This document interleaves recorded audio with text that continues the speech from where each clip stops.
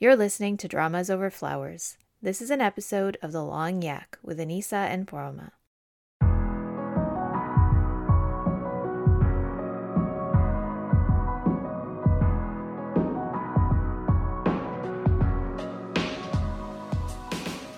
Hi, I'm Anissa. In this episode, we discuss what we've been watching lately, including stuff we finished, dropped, or are totally in the thick of. Also, although we're still mostly Patreon supported, we just wanted to give you a heads up that you'll be hearing the occasional ad in future episodes, which we hope will help us in our goal of making this labor of love sustainable for a very long time. As always, we are so grateful to our Patreon patrons who continue to make this podcast possible. Thank you so much for your support. You can find our page at patreon.com/dramasoverflowers. And now, let's jump into the yak.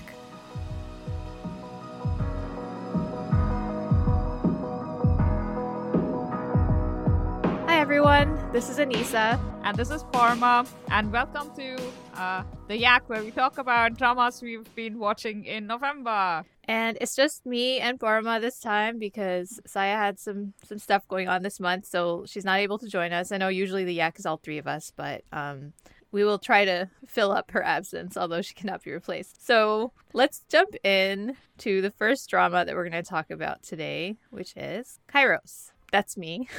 That's you. I'm not watching it. Yeah, so I was like a little unsure if I would watch this because it was so I'm not really the resident thriller lover on here. And no, that's Saya. Yeah, that's Saya. And she did start watching it. I don't know how much of it she watched, but I do really love Shin Sang-ruk. And so that plus the premise of I didn't really know what to think about the premise. I remember when we talked about it in What's Up in Dramaland, we were like, what is going on here? But when I watched the first episode, I realized that it's not actually a time travel drama. It's a communication across time, like Signal. Ooh. But instead of Signal, where they're communicating across time on this old, walkie-talkie from the 80s, there's some connection between their cell phones. So this all kind of happens right in the beginning, so it's not a spoiler. But basically, he's a father and husband. His daughter gets kidnapped, and the heroine is living in a different time, and she is a student, and her mom is sick, and she's trying to earn money for her mom's surgery, and somehow for 1 minute every day their phones connect, and so they can only ever communicate for that 1 minute every day. It's in the evening. And so, it sets up this really interesting dynamic where, it takes them a while to figure out that they're not in the same time. And at first, she's just, lost her phone. And she's, really annoyed that this dude won't give her phone back. And he's like, it's my phone. Because somehow, that number, she loses the phone, I guess. And then, he ends up getting that number. So, but there's some, connection from something that happened to them in the past or, with their family. So, there's some reason, but we don't really quite understand why yet. So I've watched up to, as of this recording, episode 6 has come out, which is because even though it's been out for 4 weeks, last week and this week it was only 1 episode because of baseball preemptions, which is so hard because every episode is so tense and there's so much suspense and the cliffhangers are honestly killing me. But it's really good. I was talking about this with someone and it's super predictable in some ways. You kind of know what's going to happen, especially when they're doing the setup in the first few episodes, but it's so well done that I don't really care. And even if sometimes you know what's coming or you're like, oh, this person is definitely very suspicious. He's definitely a bad guy. And he is, but it's really the acting is so good. Shin Sang-ruk is killing it. As a grieving father, and he brings the emotion. I tend to like him in sillier things. And this is not silly at all, but he is just so good. And the sound design is amazing. The way they use the score. I think this past episode was the first one where they actually had a song with vocals. Up until now, it's just been creepy instrumentals and it's really emotional. It's very tense. The directing is beautiful. And sometimes there's this one scene, I think it was in episode 4, where end of episode 3, beginning of episode 4, where he goes to a crime scene where something bad happened to her. And he is desperate to not have that happen, but he can't communicate with her because it's not 10:33 when they can communicate with each other. So he can't actually call her. But he goes there because he's like, what else am I supposed to do? And so like they're in the same frame, but they've done this in order to show like the past and the present. Like the present is much colder in terms of colors. Color grading. Yeah. And the past is a bit warmer, and like it's subtle enough that you don't notice it until you actually realize that they're not in the same time. And then you notice it, and it's a really good way to kind of differentiate the two times without it being distracting. So it's just really, really good. I'm really enjoying it. It sounds really gripping. Yeah. I'm not sure if they're going to have a romance. I don't think they will. I don't really want them to, but I love how they're becoming like sort of the only ones that each other can really depend on in their own times, and they're like constantly trying to help each other and save each other, and it's just really, really good. Yeah. So highly recommend if you're up for something a little tense and thrilling. This actually sounds way more up my alley than Search does. Oh, and Lee Se-young, I think you would really like it. And Lee Se-young, like I had bad feelings towards her just because of like the best hit. Really, I loved it a lot in the beginning, and then it just like made me so angry. So I haven't watched her in anything since then, but she's really good in this too. So yes, it's really good. Yeah. I really like the communication over time and space trope. Like in recent years, one of my favorite TV things, like Netflix things to watch, was Sense8, which was insane in so many ways. That drama was insane. I started watching because of Beduna, and it just I loved it. And like, do you remember that old that lake house thing that with Keanu Reeves? Oh, did you know that that's based on a Korean movie? Oh, is it? It's a remake of Ilmare. Yeah, the premise kind of seemed. Yeah, okay. I'm now gonna look up that Korean movie. And I've heard. I haven't seen the Korean movie. I've only seen the Keanu Reeves movie because Keanu Reeves, even though that was not a great movie, but I heard the Korean version is like way better. So yeah, it would make sense. But yeah, I mean, it doesn't have Keanu Reeves. But it has Lee Jung-jae. It's pretty great also. Wait, who's Lee Jung-jae? He does a lot more movies. He hasn't done a drama in a really long time, but I think his like breakout role was in Sandglass. He played like the hot young bodyguard. Oh, he's hot.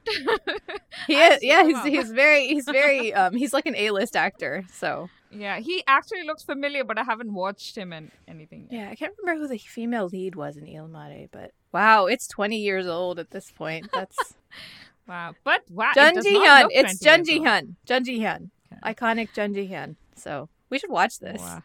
Yeah. But seriously, it does not look like it was made in the 2000s. It's maybe 2006.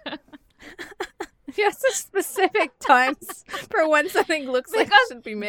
That's the earliest that I've watched a drama from, right? So the visuals that I'm looking at right now looks like something out of a 2006 Korean drama. I feel like movies are always slightly ahead of dramas in terms of style, and production value. True. Yeah. So that's Kairos. That's Kairos. Okay. It's way more interesting than I thought it would be from the synopsis that we read. I agree, because in the beginning I was like, why? Because in the synopsis it was like he tracks down a student to help him. I was like, why is he tracking down this random student for his daughter's kidnapping? But it makes a lot more sense now. Yeah. See, K-drama synopses are just the worst. Okay, so on to our next drama, something we are both very excited about. The Spies Who Loved Me, starring Eric and Yoona. And I've forgotten the Im Joo-hwan. Im Joo-hwan, yes. Whom I'm really liking as this kind of, ambiguous but most likely negative character. He has too sweet a face to be an out-and-out villain, but somehow it's working really well. It breaks my heart a little that he's only done villain roles for the last few years. Basically, since he came back from the army, he's just played second leads and villains. But before he went to the army, have you seen Tamra the Island? Not completely, but yes, I have. I remember him from it, yes. Oh, he made my heart into like a little ball of pieces and ripped it into shreds and put it back together, and like, oh my god, that drama just destroyed me. He was so good in that. But sorry, back to the premise of The Spies Who Loved Me. Do you want to talk about the premise, or should I? If I start talking about the premise, it's going to be the next half an hour, so you take it. Okay, so basically, it's It's complicated, but it's actually also really simple. So basically, like, Yuina and Eric were married. They met 5 years ago at the time of the drama starting. They like got married within 6 months. And then after a year, they got divorced because he was a spy and he didn't tell her. Like, he couldn't tell her, and she was like, "How you're like never home? You're always leaving me when I need you." And so he's and she was going through a hard time. Travel writer. A travel writer whose books don't sell. Yeah. So like basically he's the worst husband. And so they get divorced. And then she basically is like, "I'm never gonna get married again." But then she meets her husband, like the current husband, who I guess she must not have been married to him for very long. And he tells her that he's a diplomat, but he's actually also a spy. It's just been a year. Okay. Yeah. But he's also a spy, but he's doing like industrial espionage, which like this was all in the premise, right? But yeah, it's so good. Okay, you talk. I was not sure what to expect. See, the last time I'd seen Eric in something, it was another Miss O, and his character was this really quiet, intense guy. And I just thought that was the kind of actor he was. But he's like, he has a scene where he is forced to be like a cowboy stripper at a bachelorette. And, okay, not a stripper, it's like a pole dancer. But it's... I did not expect Eric to ever do a scene like that, but now I'm he's he was a K-pop idol. Like that was he became an actor after he was, Shinhwa is like legendary. So dude can dance, but I've never seen him use that in a drama before. Yeah. He can dance. Oh, you need to go look up some Shinhwa videos after this. Clearly I'm missing out and Eric has amazing comic timing. I was not expecting that. I know Yuina has fantastic comic timing and she lands punchline after punchline perfectly. And not just that, Yuina has this gift where I'm a huge fan. Okay, anything she does, I'll watch. I watched that god awful secret hotel drama that I have kind of almost lobotomized out of my brain at this point. But I watched the entirety just for her. Oh, I forgot about that. Everybody has. Nobody wants to remember it. But she does this thing where she goes from laughing to crying to angry, and you're with her. Like you're on the emotional journey as she's making the switch. But with Eric, Initially, I thought this is because I had a certain expectation of the kind of character he would be playing. Like, he's going to be suave, he's a spy, so he's not suave at all. Like, he's suave in that, like he's really smart, and his lies are subtle and smooth, and he lies by omission a lot in a really clever way. But it's not a sort of slick, suave demeanor. He's almost bumbling in the way he does things, but he does it very efficiently.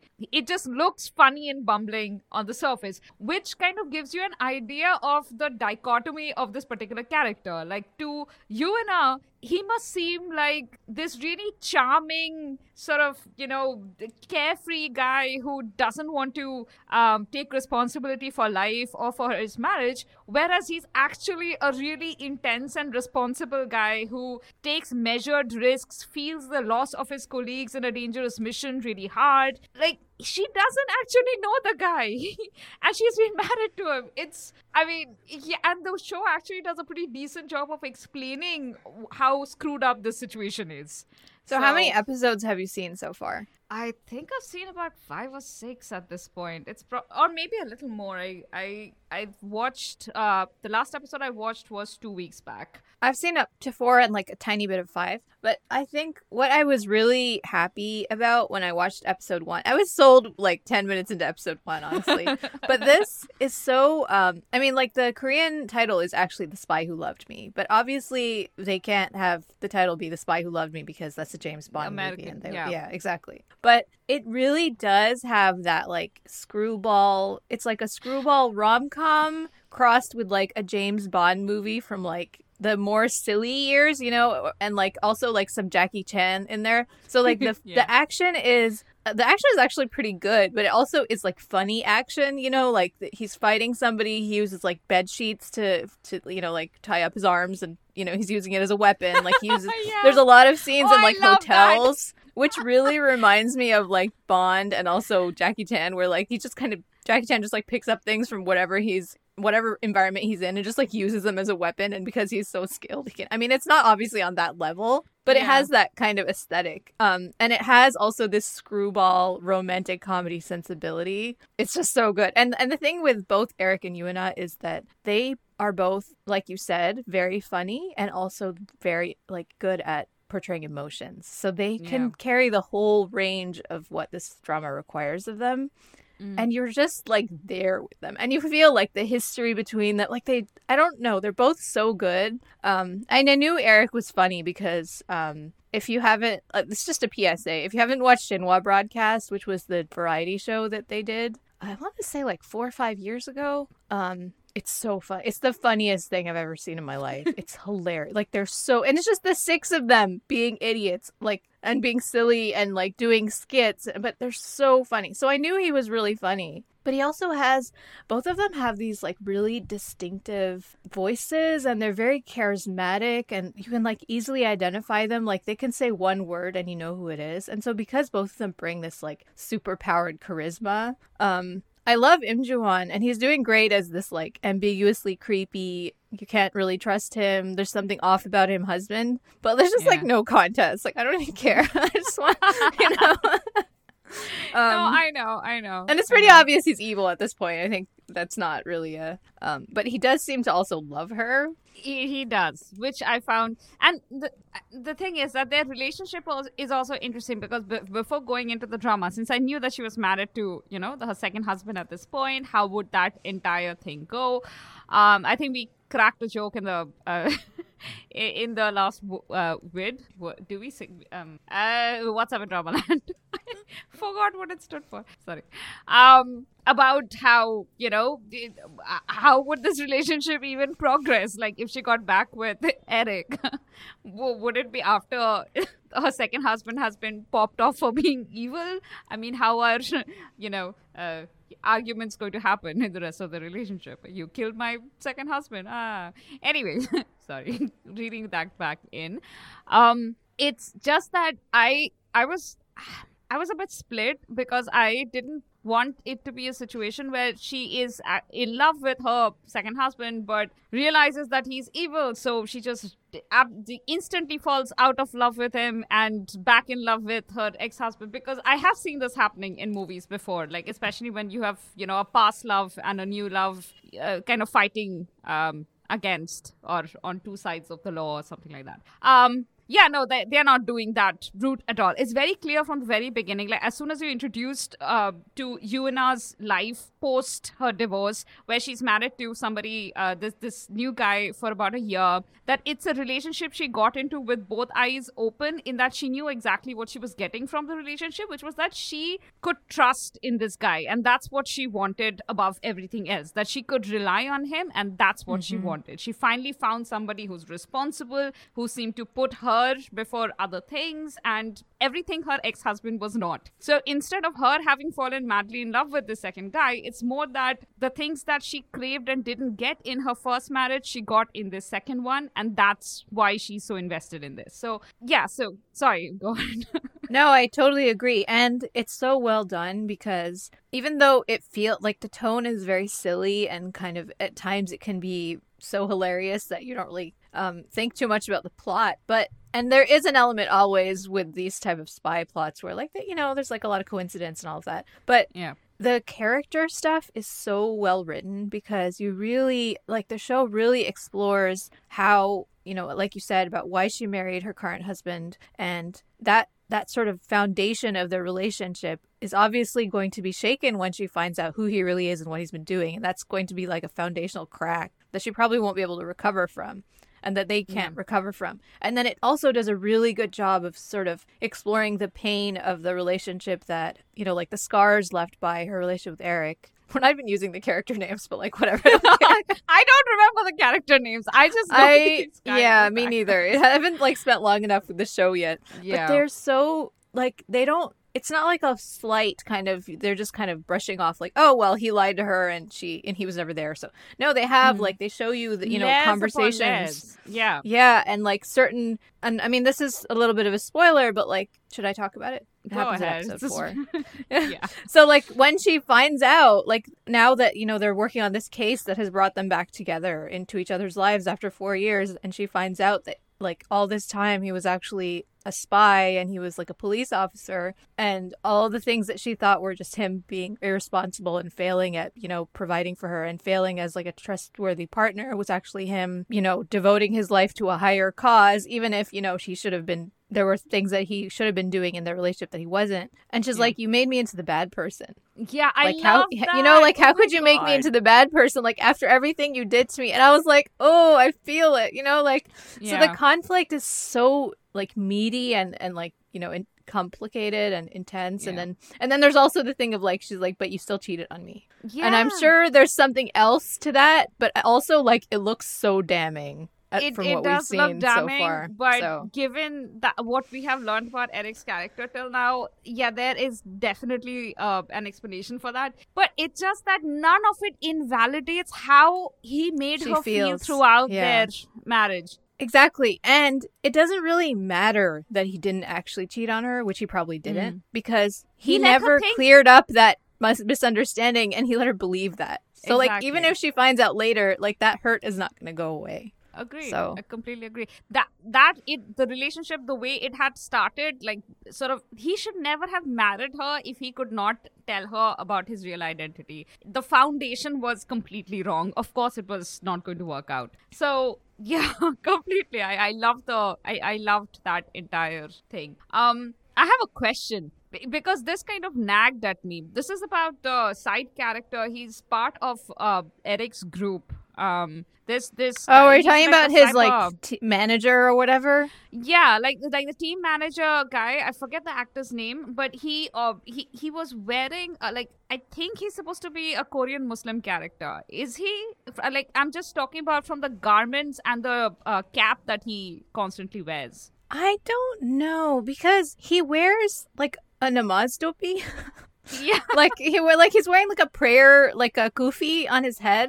Yeah. And it's not just like one time. He's always wearing it. Always, yeah. Unless he's in disguise, that's what he's wearing. Yeah, and then he wears these like traditional Korean looking shirts, Mm-hmm. which are like, not like a kaftan type like a things. yeah. So, but he eats pork. So I don't didn't really notice that, but you're like. right. There's one time where they order like some dishes with pork in them, and he orders one for him as well, like the younger guy. So Right. so apparently he eats pork, and you never see him like say anything about it. So I'm like, and then like exactly. they show that.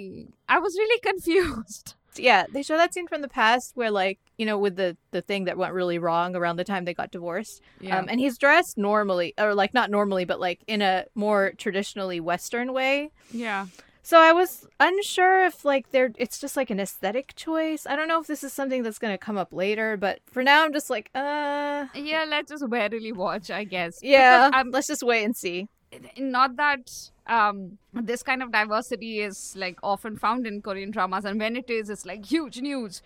But to do it in such a vague way is kind of, I don't know. I mean, I guess it's okay, but it just, I would like some clarity on what this is. Same. Yeah. yeah. I'm interested to see what happens with that, if anything. Yeah. So moving on from that. So one of the things that I really wasn't expecting but really liked was how Yuna's character doesn't know much about Eric, but it turns out that Eric didn't know quite a bit about Yuna's character, at least some stuff about Yuna's character either. For instance, like she started taking shooting classes, and that was apparently something he wasn't expecting at all.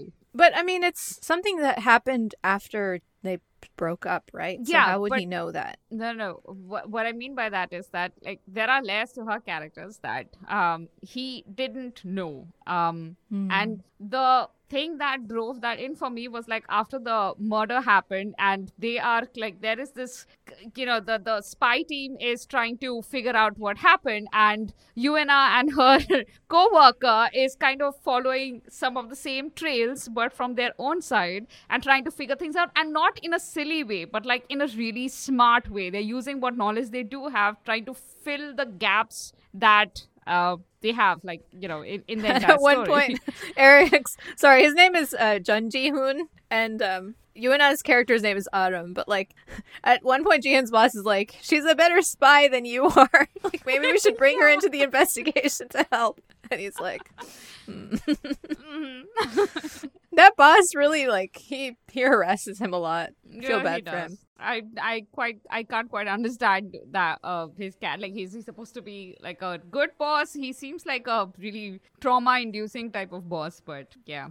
But overall, I'm really liking this. The fight scenes are hilarious. Eric and Yuna's almost like 90% of their interaction is hilarious. I'm really invested in this drama. And I can't wait to talk about this on our live on Saturday. So, guys, I'm going to plug this in here. Follow us on our Instagram. The handle is @dramasoverflowers_, because on Sundays, 11 a.m. Eastern Standard Time, we, not every Sunday, but every other Sunday, we, Anisa and I, or sometimes, we have guests, we do Instagram lives and we discuss just one drama. We do like a spoilery short discussion of a drama, and we love it when our listeners join us in with comments. So, if you can, absolutely do that and follow us on our Instagram. Yes. And you can watch it later. If you can't catch it live, you can always watch it later too. So absolutely. Come the check video those would out. just be up there.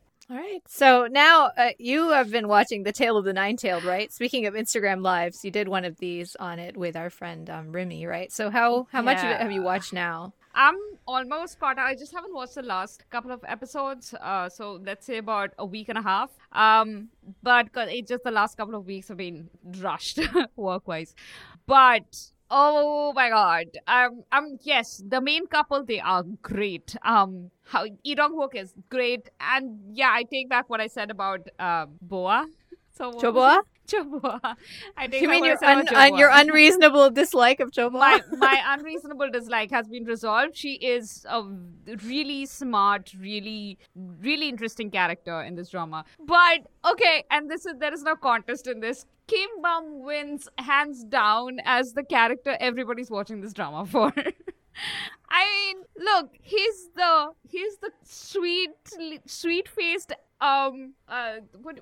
anti-hero who you really want him redeemed, and you just want him to realize that the hatred he has in his heart is just like bad for his health, and he should just accept that he's just not meant for vengeful actions, and just this just reminds me of Zuko.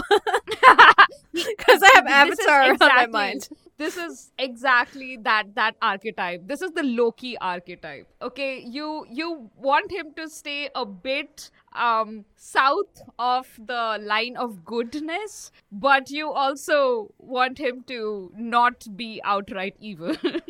And that's the line he's treading right now. He's kind of like getting reeled back in. He hates his Hyung a little less now, even though I think his hate was completely justified. Okay, I mean, Lee Dong-wook just decided that he has to go sacrifice his life because his girlfriend died. Ooh, and just abandoned his mountain and abandoned his younger brother, and all the foxes got killed because he decided he just had to run off to save the life of his love. Look, Kim Bum lost his puppy. Okay, I understand this rage. I would be angry for the next 600 years too. So this seems biased, but okay. No, it's completely legitimate anger.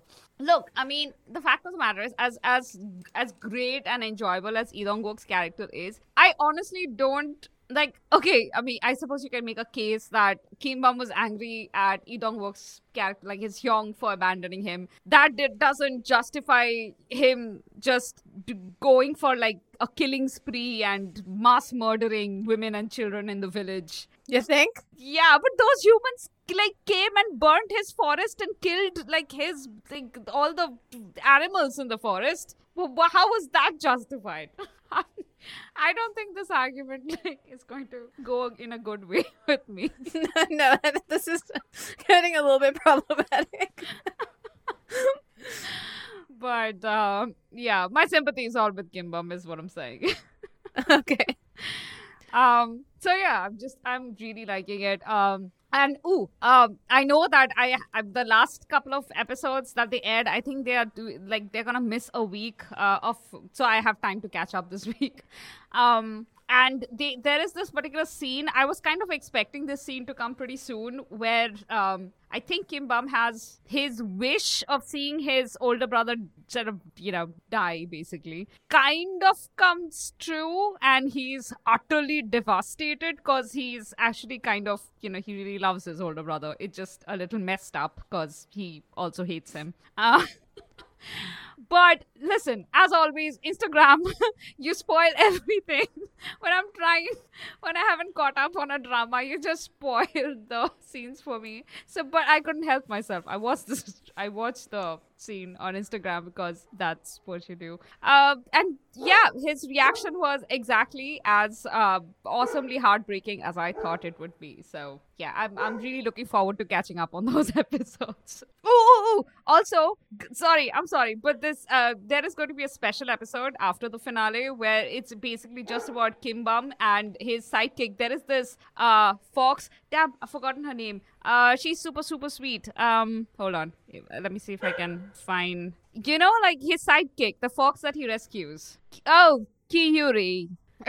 So the character's name is... the actress is Kim Young-ji, and the character is Yuri. And so Irang and Yuri are going to apparently have this spin-off. Like, I think it's either a spin-off series or a special that's just about their adventures.